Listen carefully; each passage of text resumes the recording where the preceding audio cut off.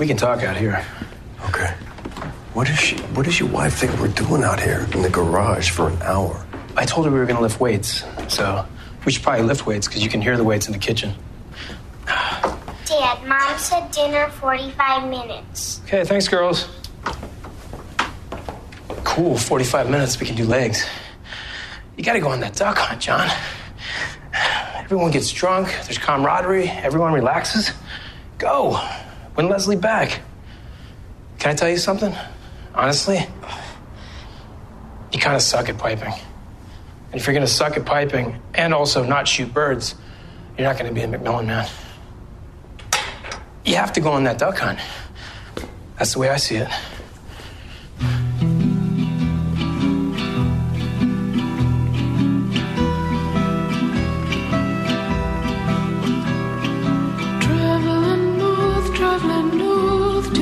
Well, hello and welcome to another edition of McMillan Men. This is the show where we talk about the Amazon Prime show Patriot. My name is Luke Burbank. Right over there is my good friend and fellow Patriot enthusiast, Andrew Walsh. Hey there. Hello. I like thinking of myself as a McMillan man. I don't usually think of myself in manly terms, so this is all new and exciting for me. We picked that name, I think, because like any great cover band, like let's say you're a Rolling Stones cover band, you have to call yourself something that Wild is Horses. An inside reference, right? Or like Shattered, or Shattered, which was that's a real one. Right? Which was a band that played my cousin's husband's birthday in Warminster, Pennsylvania, once in their backyard. Did a bang-up job of tumbling dice.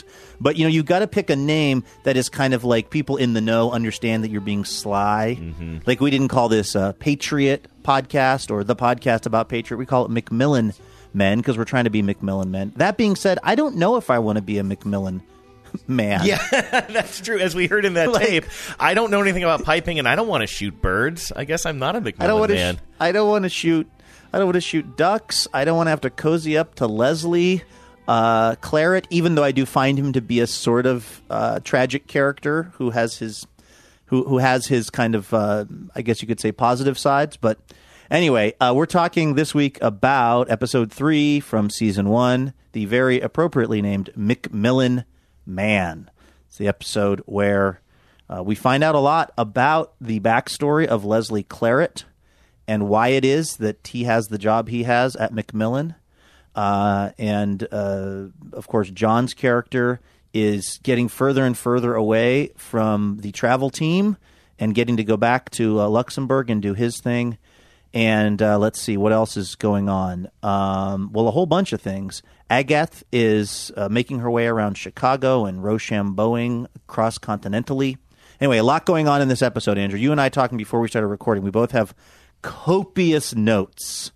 Where do we start with this? I think we should probably start with Leslie's backstory, right? Because the first time I watched this, I assume most other viewers, assumed that he was the big boss, that he was in charge of everything. Rewatching the first 2 episodes as we started this podcast, there were clues that was not the case, and it was never explicit, but we just assumed, oh yeah, he's the big swinging Leslie. He must be running the place. And we find out not only is he not running the place, but that he used to run the place. He started the company when he was in his early 20s, but then he had a pretty tragic slide to the bottom. What do you call it in AA when you hit bottom? Clearly he hit bottom. Rock bottom. And we get all this backstory that in the course of the first 10 minutes of this episode casts an entirely different light on his character, which is both so many things click into place,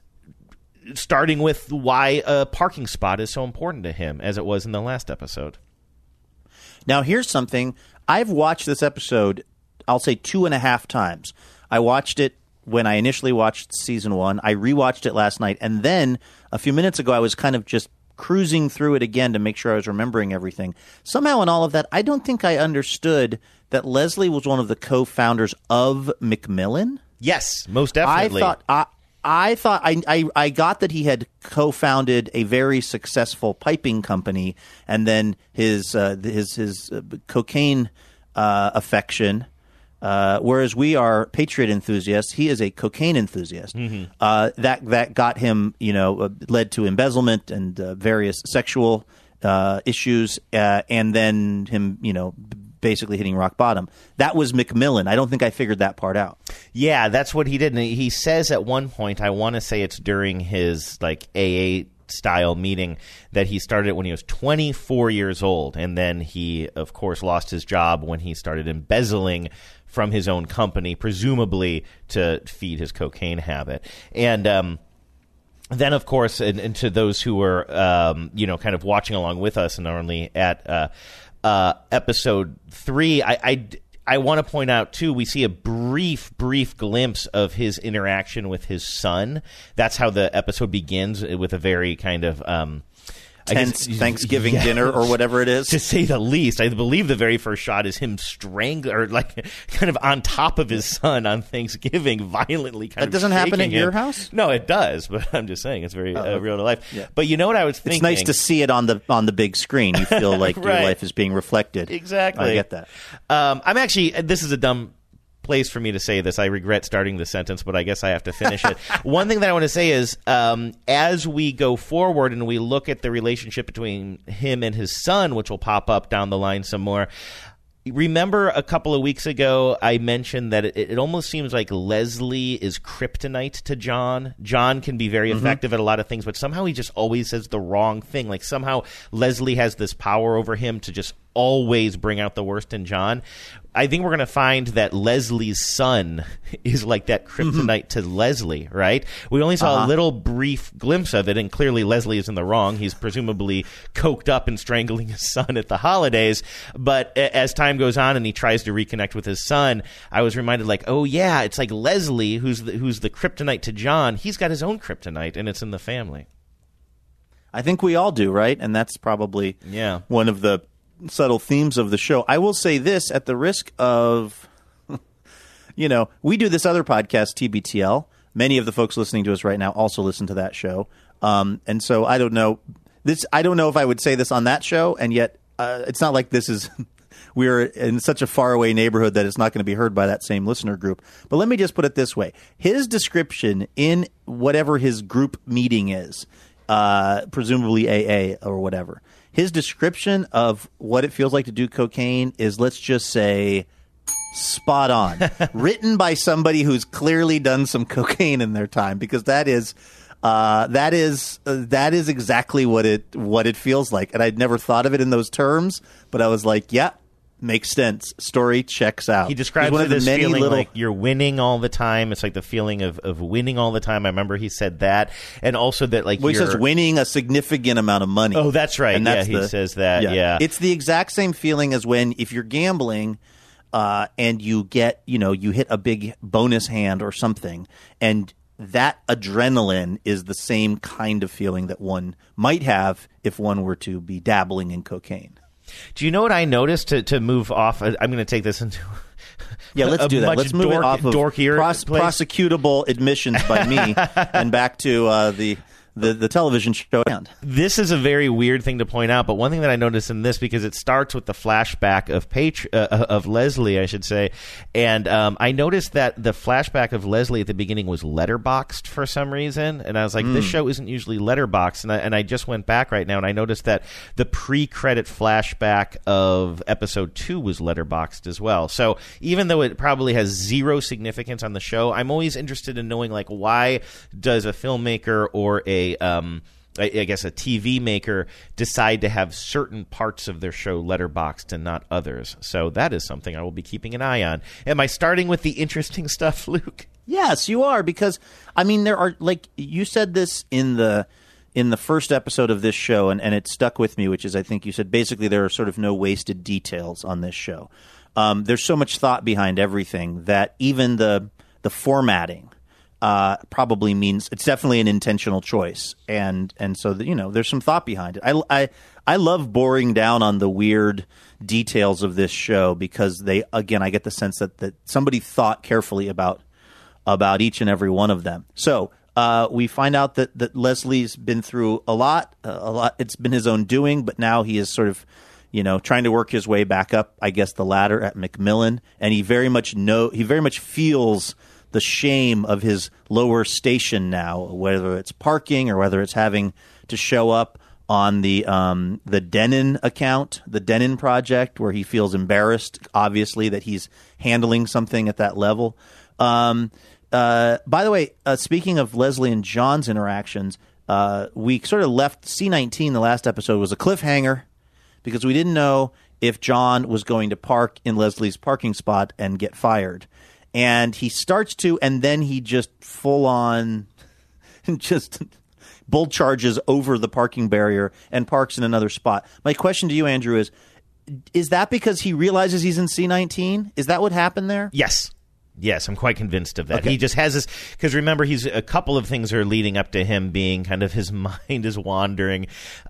He's listening to the audio tape that his wife Alice had sent him, and then suddenly as he's pulling into the parking lot, the investigator gets in front of his car. Like, his brain is on like at least two different things, and then he just absentmindedly. And again, I love how Leslie points it out as he's watching this unfold, waiting for him to park in C-19 so he can fire him. He's like, look at him just tuck up in there. What does he say? Like a moth to the flame or something like that. Just like he says he can't resist that C-19. And it's so true. Right. There's no reason for him. C-19 is not a better parking spot than C-18 or C-17. It's just like, for some reason, John is just attracted to it like a magnet. But it does represent, I would say, some growth for John, that at least at some point he realizes that he's in the wrong spot, because honestly, that's more bandwidth on that topic than he's really even been able to allocate thus far in the show. Like the fact that even for 1 second, a flash went across his mind of like, oh yeah, this is the wrong parking spot. That means that he's a little more rooted in the real world than we realize. Because I'm fully expecting, the first time I watched this episode, for him to just park there absentmindedly, get out and walk away. Because again, he has such bigger fish to fry and bigger ducks to kill than this dumb parking space. Also, by the way, this episode, we kind of saw it last week when he's closing Stephen Chow's laptop. But we get to see him really fucking with him here when Steven introduces himself as Eugene in the elevator. Yes. And then you realize that, like, oh my God, and again, that we're starting to see that dynamic between Steven and Charlotte, or I guess Allie O'Donnell is the character's name, his kind of therapy person. And she's very disappointed in him in the elevator when he introduces himself as Eugene. It's a real step back for us, Steve. It's a real step back for us, Steven. Oh my God, so withering when she says stuff like that to him, and then to know that he's just doing it because this damn dry erase board that John is messing with him over. So we start to see that plot developing, and then we have a scene, Andrew, that was referred to in a previous episode of our show because it was something that you were like, did I hallucinate this scene? Right. About the investigators in Luxembourg, headed by Agathe.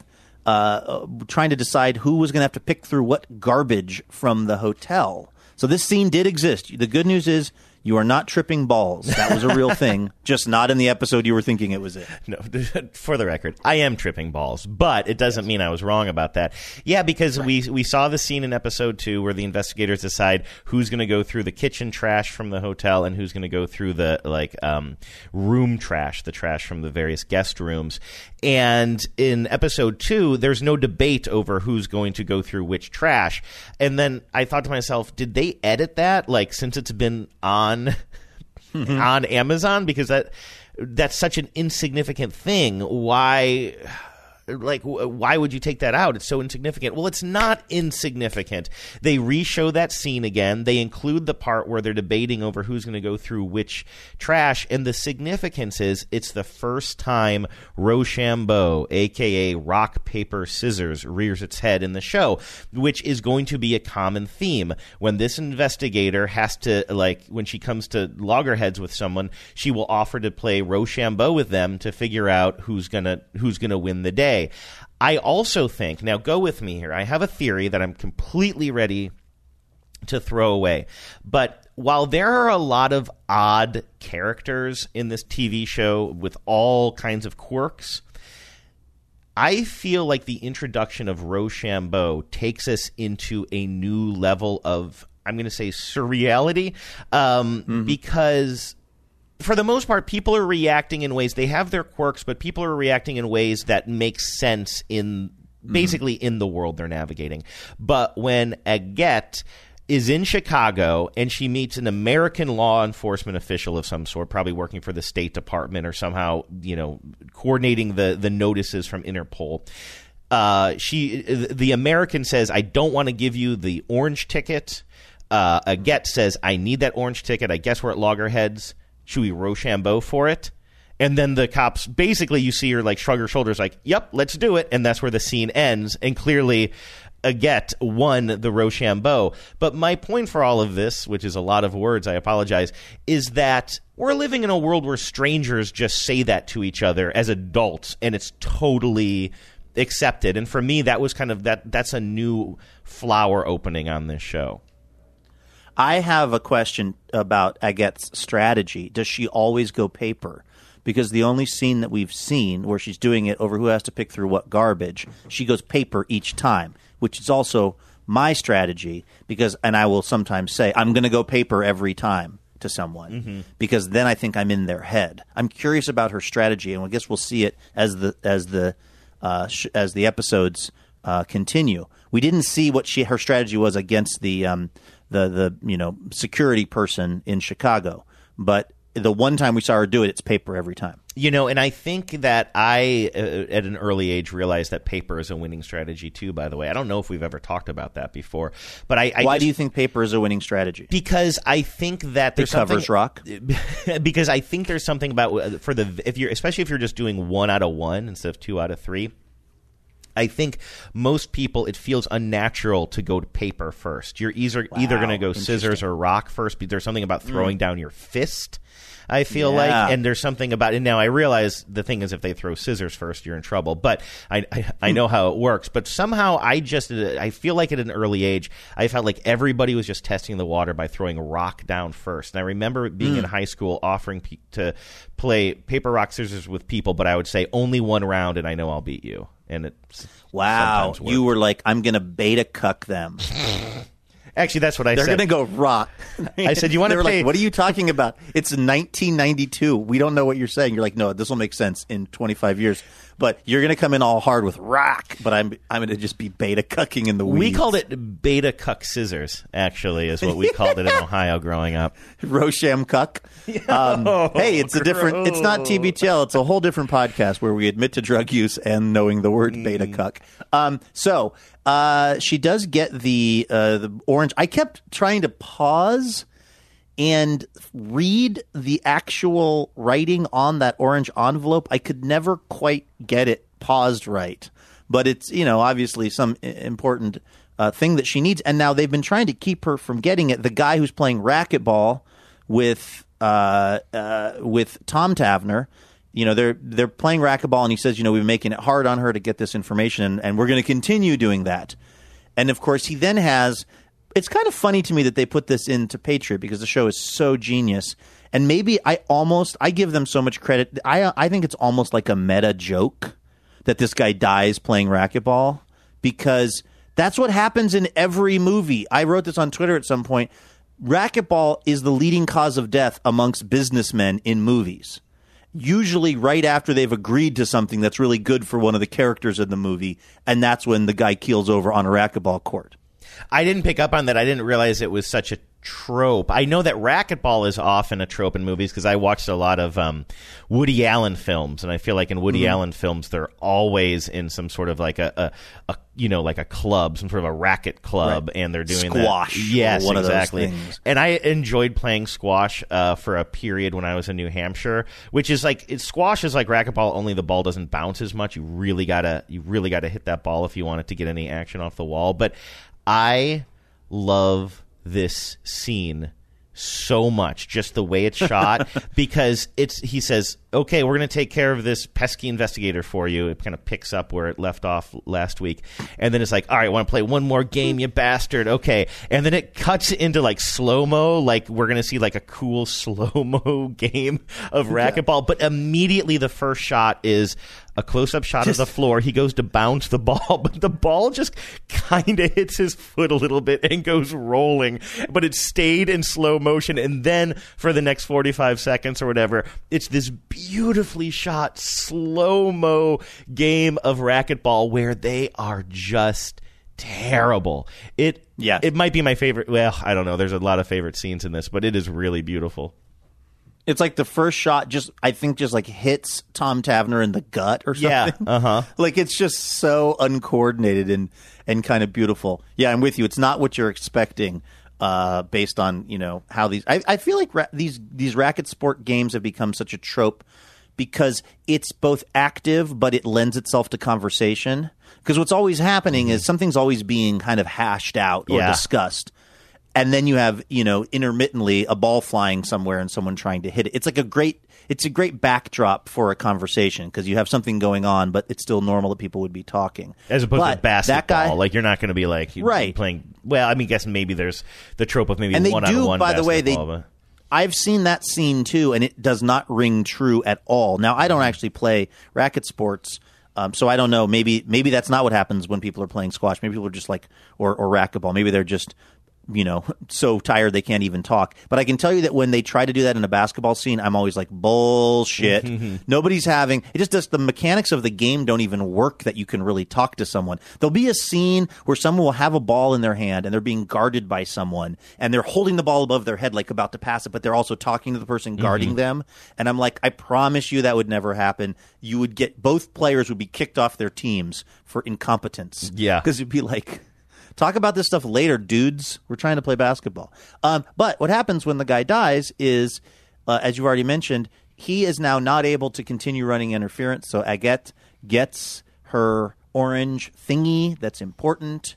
And so, she gets that in Chicago, and now she's on her way to interview Dennis McClellan at Macmillan. Now, I don't want to keep, I guess, sort of nitpicking or complaining at I don't want to keep whinging, or sometimes I misuse whinge.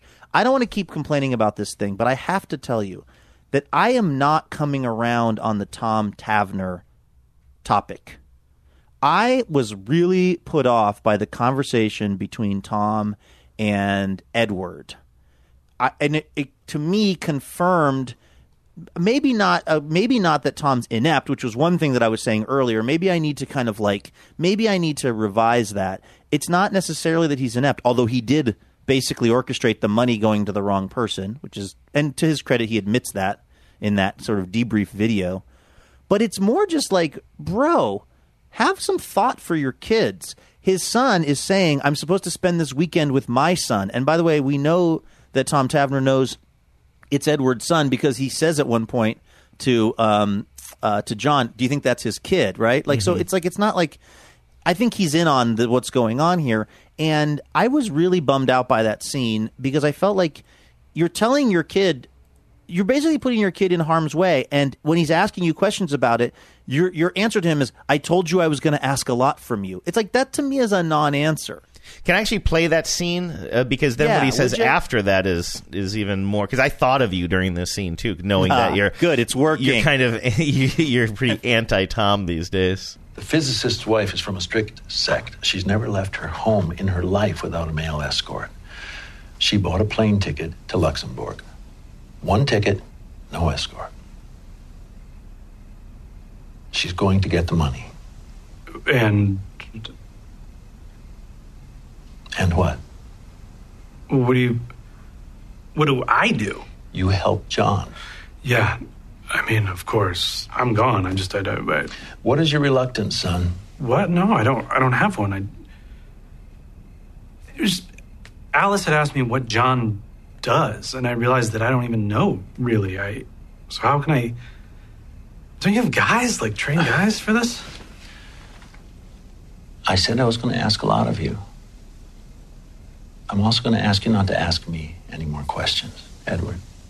And then Edward just acquiesces, and that's the end of the scene. I got to say, I think they do a good job of showing Tom in scenes where he's by himself watching the news, realizing that like this is a dire threat to the state of the world that he is facing, and he is freaking out about it, and he is just pulling every lever he can. Unfortunately, because he's working in gray areas of the law and this isn't an official mission on the books with the CIA, he has to use his sons. And so I don't know. I still see it as Tom is a good guy who's in a really tough place, and he also is trying to protect everything by not giving his sons too much information. But I also understand why hearing that kind of sharp tone when he says, like, I'm not going to answer any more of your questions, and like, what is your hesitation, son? That isn't exactly the best parenting, probably. I mean, I guess on some level I have to begrudgingly give him credit because it would be he's sending his own sons into sort of to the front lines of this, whereas because part of me is like, dude, send somebody else. I mean, I feel like Edward's going, don't you have people that are trained for this? Yeah. Don't you have non-Beastie Boy fans that have spent time preparing for this exact kind of thing? But I guess you could say that to his credit, he is sending his own sons to do this work as opposed to sending somebody else to the front lines because he's less emotionally connected to them. So in that way, I guess he's actually being somewhat ethical. Let me read, if I can, an email that listener Lewis sent in, or maybe it's Louis. Your middle name is Lewis, but it's the easier kind because it's Lewis, right? No. Oh, wait, no. Louis. This is how your middle name is spelled? Louis, yes, sir. Who decides Lewis? Your parents said we're going with Lewis? When I was 5, they made me fight a chicken. If the chicken won, I was Louis. If I won, I was going to be Lewis. I kicked that chicken's ass. Take that. Okay, well, I guess we're going to go with Lewis on this. Lewis, on the subject of Tom Tavener, says, I can't defend the actions of Tom Tavener from an ethical or parental perspective, but I will take a defense of his competency. As Luke has besmirched him in that area. What is an intelligence officer supposed to do? He or she is supposed to get others to do things for them, things they likely wouldn't normally do, such as to get them to tell secrets and betray the trust of others. That's what an intelligence officer in the field of human intelligence is supposed to do. They need to find a lever, let's see here, sorry. I printed this out, by the way, in like size. I have this email on the head of a pin right now, and it is turns out way too small even for my relatively strong eyes. In the past, this was known as MICE, Money, Ideology, Sex, and Ego, although now it's normally known as MICE. Sex is changed to compromise. So now you can't MICE them, but you can MICE them, apparently. Tom Tavener is very good at working those levers, and on John, and to a lesser extent on Edward. Is this a good thing as a parent? Nope. Is he showing great competency as a spy? Yup. So that's Lewis's thought on the matter. I think maybe I agree with him. I don't know. So, which is a total about face for me. Sorry, I know you're trying to talk, Andrew, but I just want to quickly say that's a total 180 for me from what I was saying at the beginning of the show, which was that I thought that he was a really shitty spy because he kept messing things up. Now I've just moved on to he's a really shitty dad. Right, and a racquetball player. So 2 out of 3. And it's my understanding that he cannot employ anybody else for this. I mean, I could be wrong, but when Edward says, like, don't you have, like, trained professionals? I mean, I think it's been my understanding, maybe I've just taken it for granted, that, like, literally his sons are the only people who can do this job because, again, it's under the radar. It's not an official mission. He's literally in his head trying to save the world as we know it. And so that's why he's being kind of tough on Edward there and giving him tough love because he's his only option, and also to protect both the boys, the less information he gives them, the better. Just do what you're told. So it's almost kind of like having a really tough drill sergeant who maybe you hate in basic training, but it turns out he's drilling things into you via training that will save your life down the road. But anyway, if it turns out that, he could have used professionals, then this whole thing wouldn't make any sense at all. I guess, although there are some people looped in because you have that. The small little details in this show kill me, and the character choices. The guy who is the sort of, I don't know what you describe his role as, but he's the guy that's supposed to kind of outfit John with money and his apartment furnishings and his mission. It's kind of his, the penny to his Inspector Gadget or something. That guy is so funny and passive aggressive. Did they know jujitsu? Did they know jujitsu? Right. Like, it's so important to him that he was right about the jujitsu thing. And this guy's just such a little asshole, and he can't even get him a chair in the room. But he's gloating over the fact that he accurately predicted jujitsu because of them being Brazilian. I love that detail of that character, and also that guy's in on it, I guess, is my point. So that's true. I know what you're saying. It's pretty under the radar, but it's somewhat on someone's radar because it is. I mean, it's sanctioned at whatever weird Black Ops level that it's sanctioned at, right? Yeah, I suppose so. I always got the impression that, obviously you're right, there are a couple of support people involved, because I think that the glasses guy is the second support person we saw. I think in episode 1. Okay. Didn't we see a different guy? I could be wrong about Maybe. that. That also could just be they made episode 1 and then moved on, and because this is going to be the main kind of point of contact. But I always got the impression that this was, even as far as CIA levels concerned, that Tom sort of was doing something on the very edges of authorized, and therefore kind of only had one shot, was supposed to take care of it. Things go haywire. Now he's in deep, because I don't think that John necessarily is on the radar of the CIA or has the protections of the CIA. Although you're right, by pointing out that support guy who can't get him the chair, I guess belies that a little bit. Yeah. Okay, so other things going on that jumped out to me. I thought it was smart of them to use Words with Friends as a subtle communication device.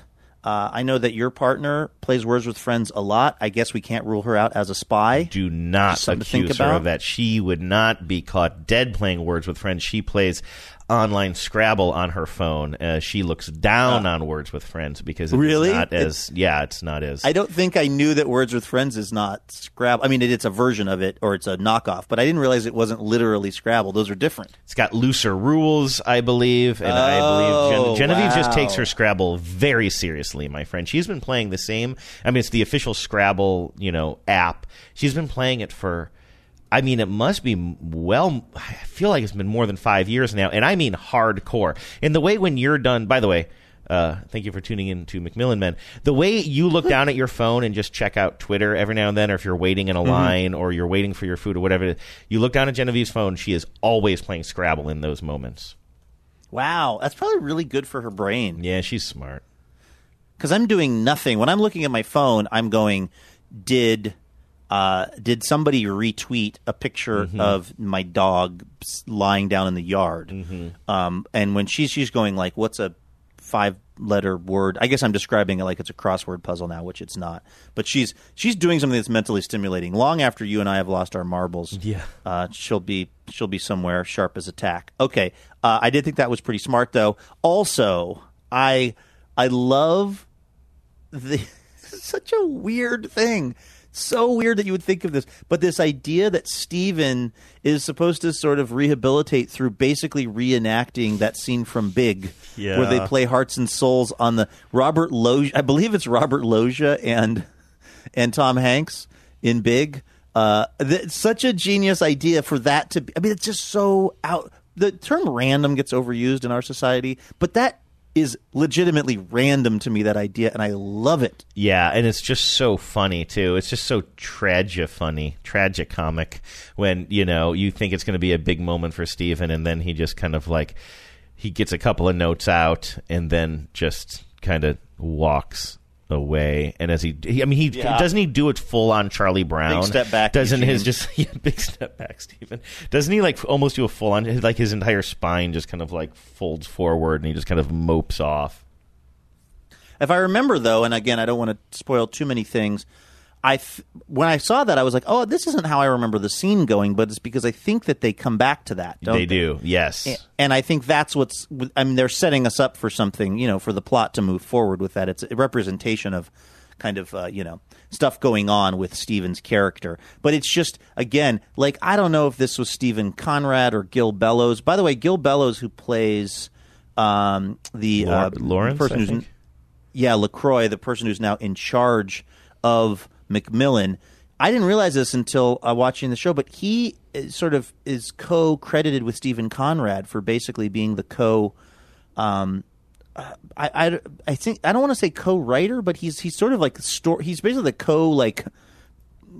creator of this show in some fashion. He plays a more pivotal role in the actual creative side of the show than I realized. Oh, okay, I didn't know that either. Yeah, it just flashes on a title screen. Again, I can't think of the exact title page, but it's sort of almost like co-writer or story co-created by or whatever for this episode. So I don't know if it was Gil Bellows or Stephen Conrad, but whoever was sitting there thinking, what would be a funny, interesting way for Stephen's rehabilitation to unfold in the sort of office space? The giant piano thing is just so perfect. It's chef's kiss. And then let's see. The other thing we already talked about was this. Well, okay. So the dynamic has been set up that John has to nail this Denon project if he has any hope of getting back onto the travel team and getting into Leslie's good graces. That scene unfolds where Leslie, the Denon people are just so excited to meet Leslie because he's such a legend, and of course it makes it embarrassing for him because he shouldn't be dealing with something at this low level, being that he's Leslie Claret. Right. And so, and what happens is John, all last episode, while he's doing all these other ridiculous stunts and schemes, he's trying to memorize this ridiculous speech. Yeah, this ridiculous techno jargon speech that Leslie fed him in the last episode. And it would appear that they're walking into this meeting. John has memorized it, specifically word for word. Like you were saying, I keep thinking of this. You were saying how when you have to do some sort of a what would you say, like an industrial video. Exactly. And you just have to spout out a bunch of words. You don't even understand what they mean, so it makes it harder to remember your lines. And he's doing this. He's ready to present. Then all the people from the other company come in. What's the name of the company again? Denon. The Denon people are there. And they say, oh, no, we don't use filters. And then suddenly he has We're to just... Hampler free. Yeah, we just have to improvise. And he obviously can't improvise. He's just basically memorized a bunch of sounds. And so he says, you know what, I need to talk to Leslie alone for a second. Please clear the room. The customers seem a little put off by that, and they leave. And I want to play this scene here because I think this is kind of iconic Patriot here. This is where you get the line, "It's rote! It's 101!" As Leslie is just increasingly frustrated by John. Leslie, do you mind taking the lead? I don't want to... You don't want to what? I thought the whole thing was filtered. It's no big deal. It's 101. Yeah, I'm not... 101. 101. I'm not prepared to pitch for an unprocessed filter line. I'm sorry. John, what the fuck? That's rote. 101, man. Here's the thing. I was hired to run a division, and we employed you to help me, and you have serially failed to do that. You are burdening me, and you are disrupting the very important order of the way Macmillan operates. The Macmillan way. 101, man. And then he goes on to say, I started this company when I was 24. And the big thing that comes out of this is he says, you're off the travel team. And the only reason John is doing any of this is so that he can get back to Luxembourg for, world-saving purposes. Yeah. I knew this was going to happen at some point, and I don't want to. I think I referenced this last week. I don't want a Ghostbusters style cross streams here, but I am also kind of concurrently watching Stephen Conrad's other show called Perpetual Grace Limited, and Kurtwood Smith is also in that show, and he plays a wildly different character, and I just want to celebrate the acting of Kurtwood Smith. He's amazing. And he's amazing in both shows, and he's not Leslie Claret at all in this other show. And I will say this, the downside is that my brain is getting slightly confused because a lot of the same actors are in both shows and they're playing very different characters. That's the downside. The upside is my appreciation for for these actors and their ability to portray different things is very high right now, because I'm kind of watching them almost in like, parallel tracks. But yeah, Kurtwood Smith is just incredible in this show. I mean, just amazing. And I'm actually avoiding that show for that purpose. You know me, my brain is bad. Like I can barely even get through this. And so, and when I say this, I mean this sentence. So I really think that it'll screw with me. I did. Did I have a period there, though? Or was it a comma and it's still a run-on? We'll see. So I'm going to hold off until we get done watching both seasons of this again. One thing, speaking of my brain being bad, I mean, I guess the one part of the show that I continue to just kind of like, I don't know, not fully grasp, but just accept and not get too hung up on is exactly what's going on vis-a-vis the physicist and the physicist's wife. I mean, we know that there's this woman, the physicist, who's coming from Iran, who is going to somehow... Well, I believe she's the wife of the physicist, right? I'm sorry, yeah, what did I say? You said this woman, the physicist. Oh, I'm sorry, this woman. And I'm not saying that. Yeah. I'm not saying that to be annoying. I'm just trying to genuinely keep the character straight in my mind. She is not the physicist, right? She's the wife of the physicist. Exactly. And so I'm sorry because it's already confusing. I don't need to confuse things even more. But we know that she is making her way somehow eventually to... Where is the money? Amsterdam, right? No. I'm sorry. The money is in Luxembourg, right? I believe so. Yeah, so she's making her way to Luxembourg. Right now, she's in Egypt making her way there. There's a lot of kind of gray area from my understanding of how this all went down. I'm going to say something. I'm going to say this for the very last time. I mentioned in both previous shows, I'm still unclear as to how John handed the bag of money to the wrong person, which really launched all of these secondary problems. And I asked if anybody wanted to email in and tell me. I got an email from Megan. I actually cut her name off of this email, as I'm apt to do, but I'm pretty sure it was Megan. She says how the money got in the wrong hands. I think that the bag man double-crossed Tom. So John gave it to the right guy, at least as far as Tom was concerned, but Tom picked the wrong guy to give it to because he was misled. So that's a good theory. Well, that was. I mean, I had a feeling it was something along those lines. That just basically like somebody in there somewhere did a double cross. So that theory was that it's the guy in the park who picks it up from him when he's at the whatever that bench. That guy went rogue and decided to give it to the other people for whatever reason. That's Megan. If we're calling her Megan, that's Megan's theory, and sure. And I'll buy that. And so now, I guess the money is there in Luxembourg, but it's in the hands of like the quote unquote wrong side. So that is why the physicist's wife is heading there so that she can get the money and get it back to Iran. Why she's the proper person for that mission, I don't think is ever explained.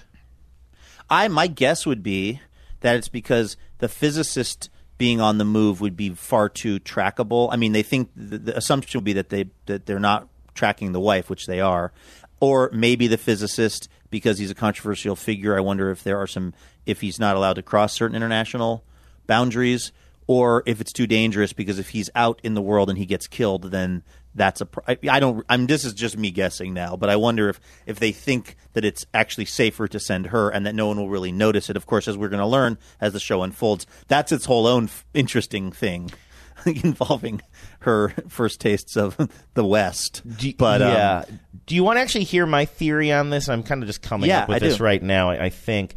I think it's more of a plot device because you're saying that, I'm thinking, but the people who want this money, the people who are operating, is an entire organization that is about to be in power in Iran. Like this show makes it sound like there's only three people. The actual I'm forgetting the guy's name, the person who's Cantor Wally, the physicist and the physicist's wife, and whoever this double crosser is who took the bag. Like it's such like you don't have anybody else in your organization who can come from Iran and do this, like a spy.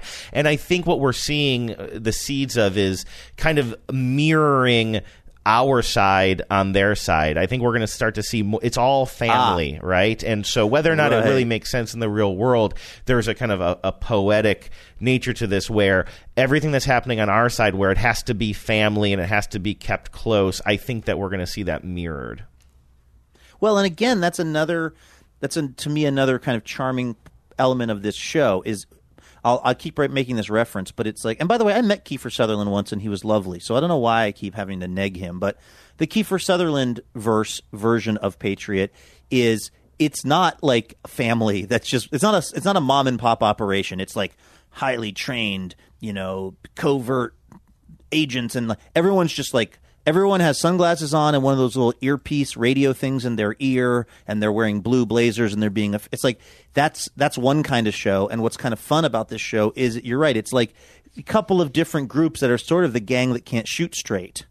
And this idea that even something like this kind of at some point maybe just comes down to a bumbling family trying to just get something done. Mm-hmm. Yeah, and I think that's just so much more of an interesting way for this thing to unfold. So we have, I feel like, 3 more big things, if you don't mind me just declaring that. Nope. The 3 big things. I'm giving you the baton. Okay, cool. Run. I'm gonna bullet point them, and then we can go back to them. Number 1, the interview between Get and Dennis is amazing. It is interwoven with the next plot I'm going to mention, which is duck hunting. John does go duck hunting so that he can prove that he is a Macmillan man. That is amazing, too. The way they intertwine those 2 storylines is just brilliant. And then we got to talk about halt dogs and how you and I are going to get our hands on a halt dog. So what do you want to start with, the interview or the duck hunting? Let's talk about the interview. Let's go chronologically. Although you're right, the interview and the duck hunt are kind of overlapped. But let's talk about the interview. Dennis is being interviewed by Agathe because he's the one that's on her radar. John Lakeman isn't really on the radar yet. And so John is kind of trying to coach him up about how to be interrogated. I mean, you just know as a viewer, even though you haven't seen that much of Dennis yet, you just know that there's no way this is going to work. And the conversation between him and Agathe is just incredible. It's just really masterfully executed. I mean, John tells him going into this, he's like, don't fidget, don't cough, just like be cool in there. Like, don't touch your face or something. I think. And then the very, very first scene, we see them in a conference room, a really cool conference room in the piping building, because you can see all the pipe decorations in the wall, which is also really cool. And he's coughing. We open up on the scene. They're sitting at a table together. He's not supposed to fidget or cough, and he's coughing. Agathe offers him a glass of water. He says, "I don't need water. I'm not going to cough. These coughs don't count. The interview hasn't started yet. These coughs don't count." And she says, "How do you know you're not going to cough during the interview?" He says, "Let's just say that I really know myself." And then the scene ends with her saying, "Okay, let's get started." Then he goes. And then they cut the scene right there. It is so perfect. Oh, it's great. I mean, he's just so bad at the being casual or not acting suspicious. But then kind of, he's sort of pulling it off ish. And then all of a sudden you mentioned this on TBTL, but there's the moment where he can't remember his wife's name, which just comes off as a little odd, makes him seem nervous. And then there's the part where he just, apropos of not very much, he introduces John's name into the conversation. Yeah. She says, out of what the blue, were you doing? What were you doing in the city? I was just walking. Where were you walking? I was just strolling, taking in the city. Really, just taking in the city? Yeah, I loved it. It was just me and my friend John. He just introduces John into it for no reason. And then look he makes afterwards, because he's still trying to be cool, but then he clearly makes the face of somebody who realizes they just stepped in it, but they can't, show it. The acting and the timing is just, it's literally perfect. You could not make these scenes any better. How about when he leaves and he does a little just a little fist bump to himself. A little fist pull is like, God. Wow, bro, you think you nailed that? Oh, and by the way. And then she writes something down in her notebook. She sees it and then writes down her notebook. I kind of rushed us past this, but as the tape that we heard at the beginning of the show, there's this just wonderful scene where Lakeman is trying to coach up Dennis, and they're in Dennis's kind of workout area of his house. And this also gets to the just weirdness of Dennis and his workout obsession, and the fact that he told his wife they were going to work out, so they better work out some just so she hears the weights clanking. And then when he finds out they have X amount more time, he's like, sweet, we can do legs. He also mentions that he basically has nightmares about twins, and then his daughters come in, and you realize it's just Like, he is basically terrified of his own family, it would appear. Yeah, his family, again, I guess this is a show about family, like, his family dynamic is very weird. Later on, we're going to see, like, he feels true affection, I believe, for his wife. We see him, I think it might be season 2. Right. He's in a place where he has to either confess something to her or either he gets kind of herp or something. Yeah, exactly. He's got to come clean or not, and you can tell, like, it. He really does love his wife, yet he's creeped out by his own children. John says, anything kind of wig you out that I should know about before you go on this interview? He's like, twins kind of freak me out. And then 2 seconds later, his twin daughters come down the stairs and say, Daddy, come up in 45 minutes for dinner. He's like, okay. And come John is with us, Daddy. He's just speechless. He's like, those are your kids. Like, and we're going to find out that, like, he's got a very troubled relationship with his children because he's weird about twins. And, I mean, I think that also kind of starts to begin to explain the Dennis character and why he's going along with all this stuff, and, in fact, why he's so intrigued by it. And it's because his real life, I mean, you're right, he does really love his wife, but it's like he's like so many people are, I think he's trapped and bored with his real life. Like, he's looking for something to shake things up. And so this becomes something to focus on. And were he, like, you know, more happily kind of integrated into family life, he probably would be like, no friggin' way I'm smuggling $170,000 or giving you my pee or letting you stab me, or, you know, like, he would never go along with any of this, but it's like he's just looking for something to do, something to take him out of his reality, and this is as good as anything else. I also think the brilliance of the scene between the investigator and him is that, at least at this point, again, tell me if you think I'm wrong about this, but we are seeing a battle of the wits, a showdown between the person who's proven to be the smartest person on the show and the dumbest person on the show. Like, these guys are complete opposites of each other. And while Dennis thinks he's killing it, he's failing so bad, and she's just sitting there taking it all in, just like stone-faced. She is actually doing what he thinks he's doing with his face. I know. It's like, it's intimidating to watch her on screen when she's dealing with just about anyone, but in particular somebody of Dennis's mental level, because you're just like, oh my God, this is not fair. This is definitely not going to come out well for him. Okay, so let's talk about duck hunting. So this is where we start to also kind of get a little bit of Gil Bellows, a.k.a. I always forget his name. Is Lawrence LaCroix, I think. This is where we start to find out Lawrence LaCroix's deal a little bit. By the way, I'll mention that Lawrence LaCroix's kryptonite seems to be women. Yes. Remember when they're in Luxembourg and he's like calling, and I believe this may continue into the show, but it's like he's always calling, you know, sex workers or trying to set something up. He's in love with this woman who doesn't respect his duck hunting ability, and her boyfriend is making fun of him, and it's like it all revolves around women for him. Yeah, definitely. He's got fetishes that we're going to see later, and I think I think when he's on the phone, we just pass him. We only hear a clip of the conversation in episode 1, and he's calling, some sort of call girl service and asking for some sort of special, like it wasn't tickling, but I think it was like tickling with whips or something. You just hear a little bit of the conversation, and so that's clearly like he is married. Keep in mind it's his mother-in-law who is, I think, chairman of the board of Macmillan. He mentions that in the flashback scene when Leslie is asking to come back to Macmillan, and he's saying, you can come back, but there's a ceiling. You'll never be above, regional director. And he says, my mother-in-law on the board can't allow you to have more power than that because you're a liability because you were stealing from the company. And so that's where we learn, again, it's a family affair. So he is married, but he's also a complete philanderer, and that his motivation often is sex. And I love the dynamic in the duck hunting. There's like the person who seems to be kind of leading the duck hunting adventure, which is clearly something that has happened before. This is something that these Macmillan men do. He's like this tough guy who's just like kind of negging everybody, but especially just talking directly down to Lawrence and his relationship. Who runs the company? He's the boyfriend of a woman. I mean, he's basically talking down to his girlfriend's boss. I mean, and really talking down to him too. And Lawrence is just like, he's just such a little turd. He just takes it. Yeah, he's just kind of taking it.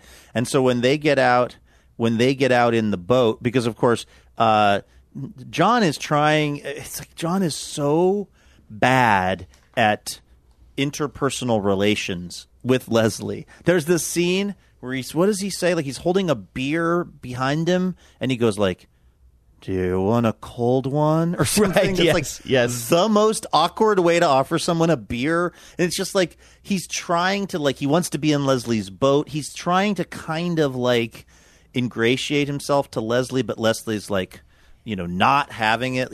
Leslie really doesn't like him at this point. And so he ends up in Gil's boat, or I should say in Lawrence's boat, which of course ends up being really positive because he's able to show his prowess of killing ducks, which we got a little moment of him playing a song in his bedroom where he doesn't want to shoot ducks. Mm-hmm. So that's how we know how he feels about that. But he kills these ducks, and then he's literally about to get fired. It's not even we think he's going to get fired, but it turns out okay. Lawrence broaches the topic. He's like, I'm out here because I want to fire him. I want to tell you how we can part ways peacefully. And then John kills these 2 ducks. He says that Lawrence can take credit for him, and now he's back in the good graces, and he's back on the travel team. Yeah. So much to Leslie's chagrin, obviously. So that is going to be happening.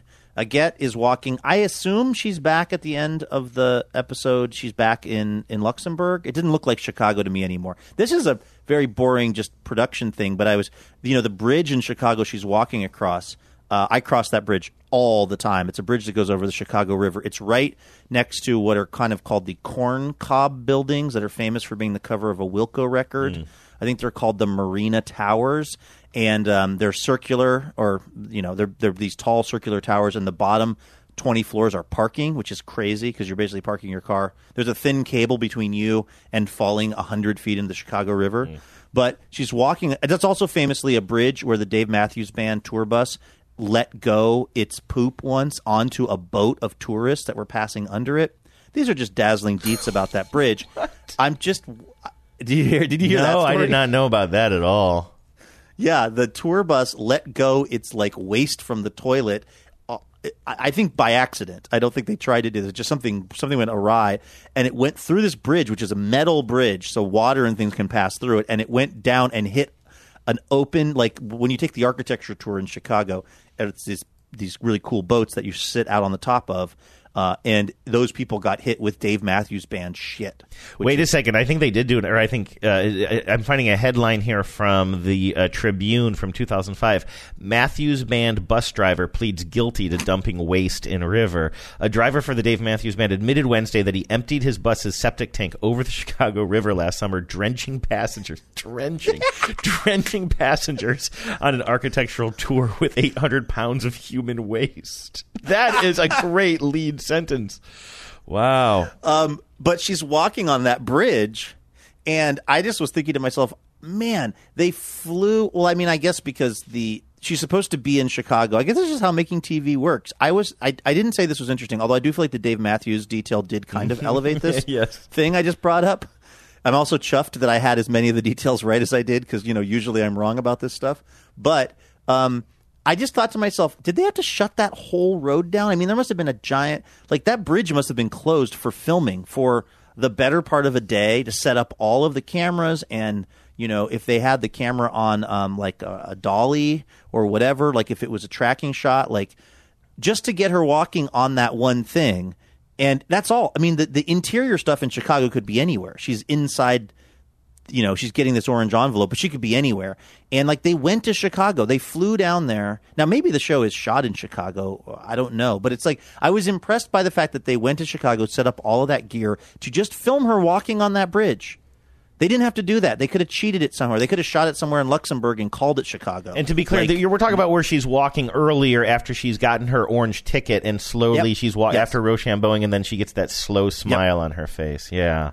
And more relevant to the story, I think a little bit. Sorry, I'm not trying to neg you, but also in that scene, I was thinking I get such I don't mean this in a sexist way, girl detective vibes from her. I don't mean female detective. I mean, she reminds me of an adult version of the kind of like story, like as a kid, you would read about a kid detective, like a little girl detective who's like a Nancy Drew? Like a Nancy Drew kind of. She's like spunky. She's self-confident. She's proud of herself. And she's always serious, but when she's by herself, she'll allow herself a little grin because she won the day. There's something about her that evokes that.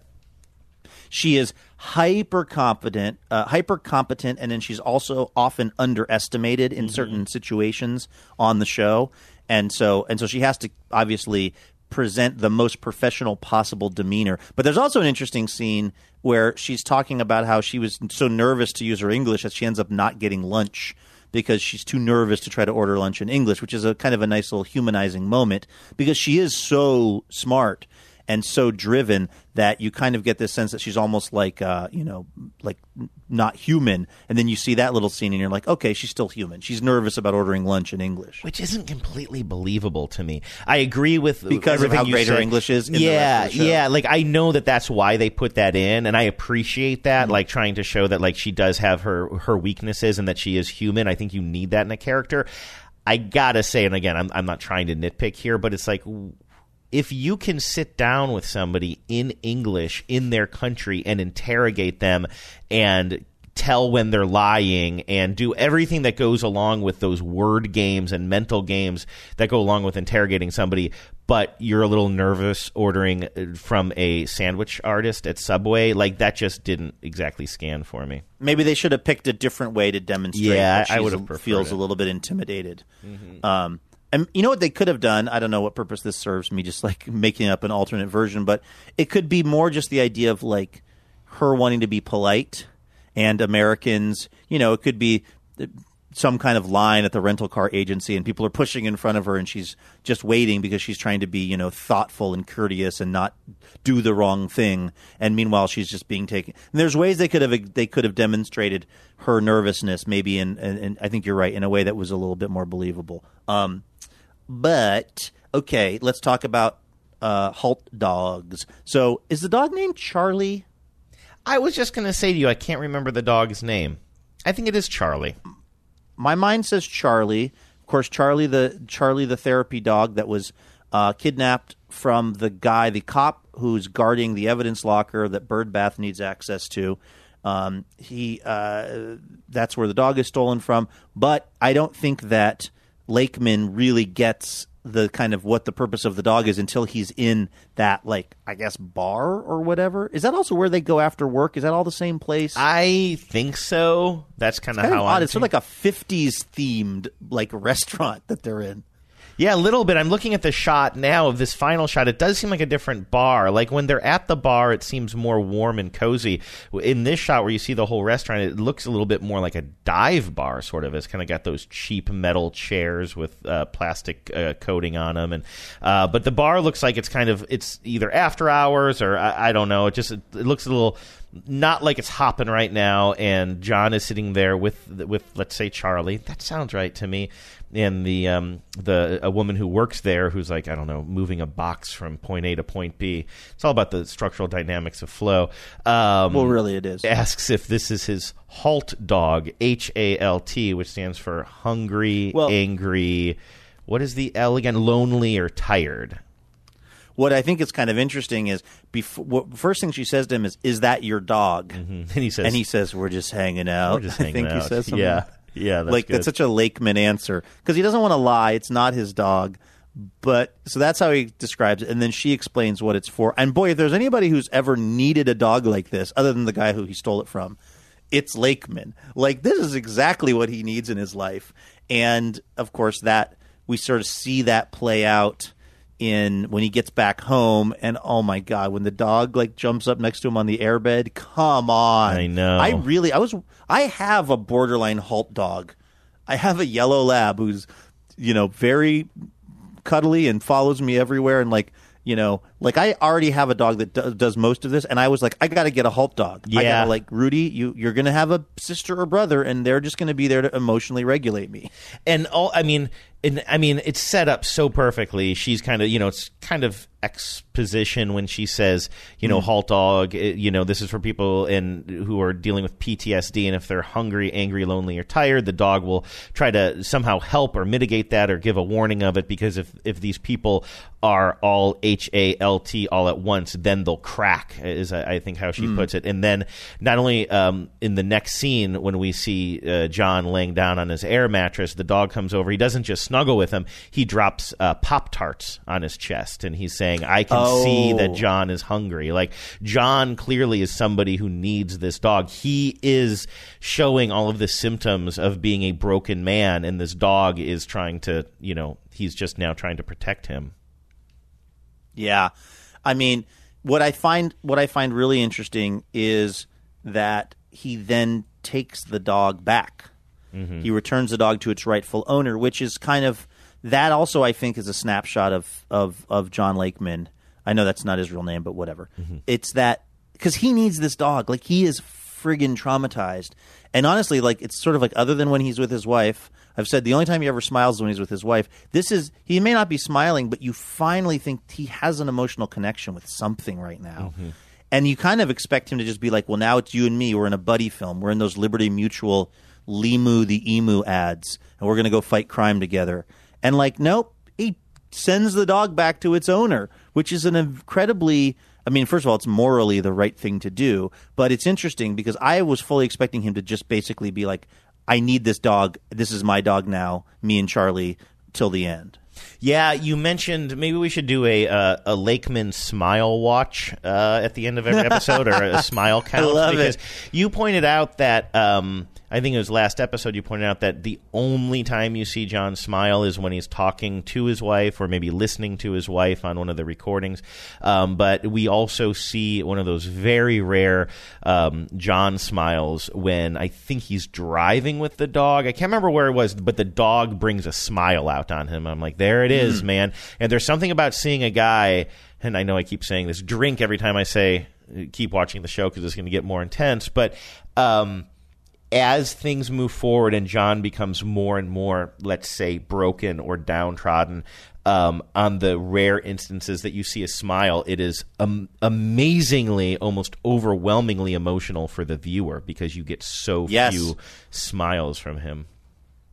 Yeah, the show does a great job of having you really identify with this guy who doesn't actually have a lot of lines. I thought about this the other day. He's mostly just sort of quietly staring into the middle distance or diving off a roof. It's like he doesn't do a ton of dialogue, and yet you really start to kind of identify with him and empathize with him. And you're right, when he just gets a moment to just feel some sense of happiness, you as the viewer, it's extremely affecting on the viewers as well. Yeah. So going forward, again, it looks like she's back in Luxembourg. Good catch on that, by the way, because she's just Oh, yeah? walking down the street, and I wasn't paying that close attention, but you can just notice from the buildings around her that she's back in Europe.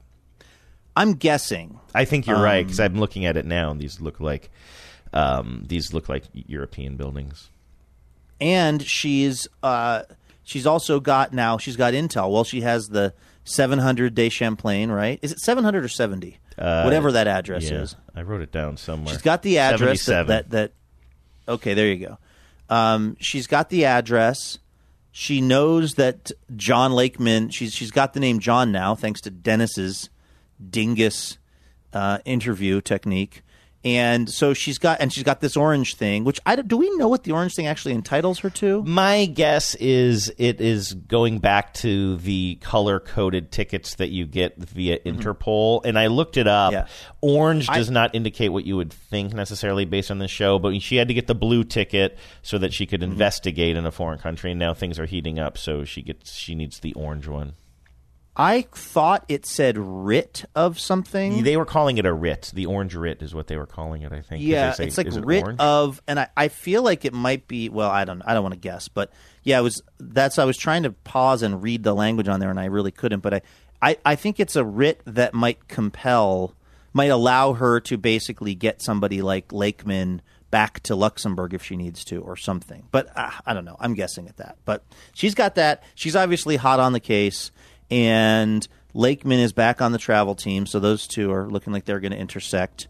And I guess I don't have a whole lot else to say about this episode. What anything you want to add before we wrap it up? Well, this is such a bummer of a place to end it, but I think it's notable that John did not want to go duck hunting, and he does go duck hunting, and at the end it's a huge victory for him. Like Dennis is right, he needed to get out there. He was able to, he was literally seconds away from getting fired. He ends up saving the day by killing these ducks and letting Lawrence take credit for it. But then we get a shot that's a very impactful shot. I think they're all in the in the truck going home later, and we start by seeing Leslie's face, and Leslie has never been so furious, and I think part of that is, I think it's twofold. I mean, Leslie clearly doesn't like John, and for good reason, given Leslie's past or ignoring the past, it doesn't matter. John is not a good employee, and we think that's for the first two episodes. We think that is the most of his frustration with John, is just that John isn't good at his job,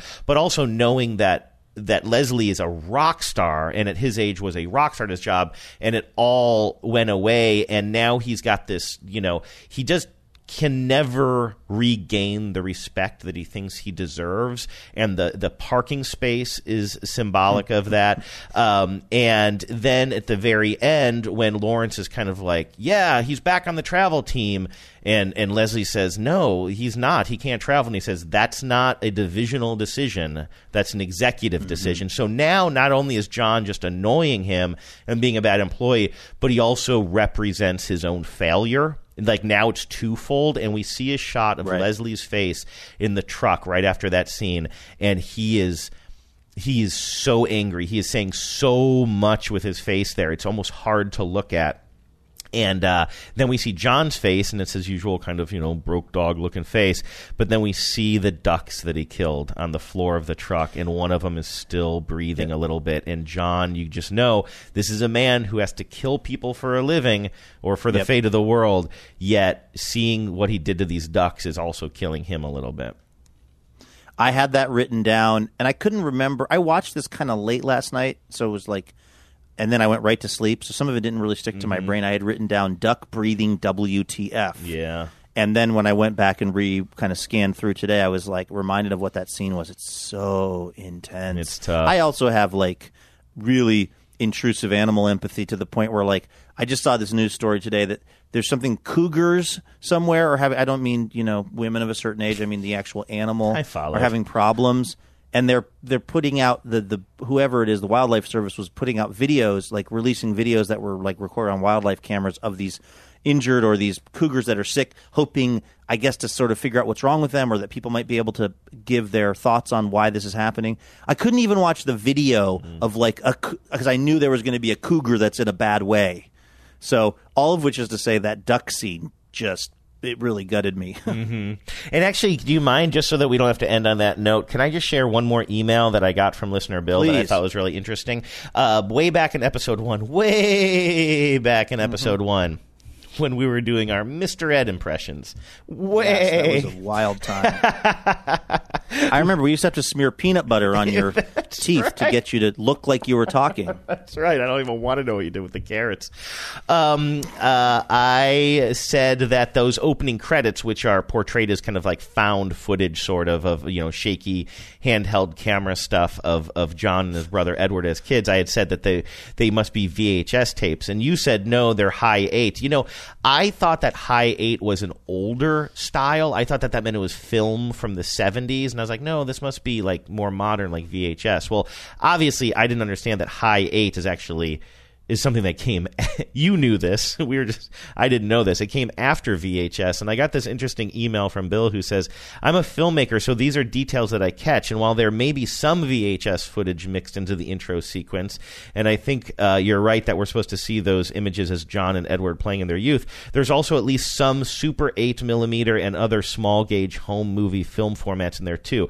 Tom asks Edward about Meemaw breaking his Sony VX3. That was a high 8 Handycam circa the mid-90s. I went looking for some technical details of that title sequence. I couldn't find anything. I actually wonder if it was created new or compiled from actual home movies. The Patriot Season 2 title sequence was created by the cinematographer of Perpetual Grace Ltd., according to Steve Conrad's Twitter feed, but there's no info on how the first season sequence was made that I could find. So I actually, aside from me just correcting the record, because I doubt many people remember that, I just love Bill geeking out on the format of these intros. You know, it's funny. I should have known that I should have picked that up right away because I used to have a Sony they're talking about a Sony VX3. I used to have a Sony VX1000, which I shot a documentary on, which was the documentary I made about those about the family band called the Trachtenbergs, and that camera was near and dear to my heart. And so you'd think I would, and that one was digital. Now I don't know enough about the difference between the VX1000 and the VX3, but as I'm just looking at a picture of it, it's taking me way back. By the way, did you see that somebody was tweeting at us? They found some dirt bikes or some kind of motorbike type thing for sale that are not unlike the ones the kids are riding. At least they look kind of similar, that we need to get for our maybe the opening sequence of this show. Should we shoot a trailer where we reenact the opening of Macmillan Men? But it's you and I, 43-year-old men. Excuse me, the opening scene of Patriot. That's what the show's called. But should we do our version where we ride motorbikes and we do a jig, and then we do all the stuff they do on the Patriot intro? Can you imagine if I was able to pull a scam where not only do I finally get my dirt bike late in life, but I get the company to pay for it? Do you think that would? Do you think our boss Mike the Rez Resler would sign off on that? Probably. He seems to be very open to our shenanigans. He does. All right. You know what? It's best to just ask forgiveness than permission. So I'll buy these now. I'm sorry that I sound distracted, but I'm looking up how much a Sony VX1000 gets even to this day on eBay. It's still getting $600. And that shout out, anybody knows Faye Canale's whereabouts? I was going to ask you, didn't somebody walk off with your camera and you never got over it? I loaned it to my friend Faye years ago because she was trying to get into doing improv and she wanted to make a video, and I loaned her my VX1000 and she never gave it back. And it's kind of on me. I never tracked her down. And then I, at some point, was like, yeah, well, those things, what are they worth? $600? Yeah, they get a few jams. That cash could really get me out of a couple of jams. Faye, get at me with my Sony VX1000, please. And I think that's the important thing about this show, is it's a way for me to get my hands back on old video equipment that I used to own. And for me to expense motorcycles. Everybody wins, except for the listeners. Okay. That, I think, should probably do it. Thank you, everybody, for listening to this show. Next week, we'll be back with another episode of Macmillan Men. So we will see you then. Keep things double great.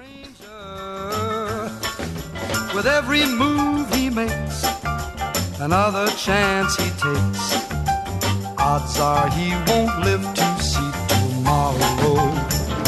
Secret agent man, secret agent man, they've given you a number and taken away your name.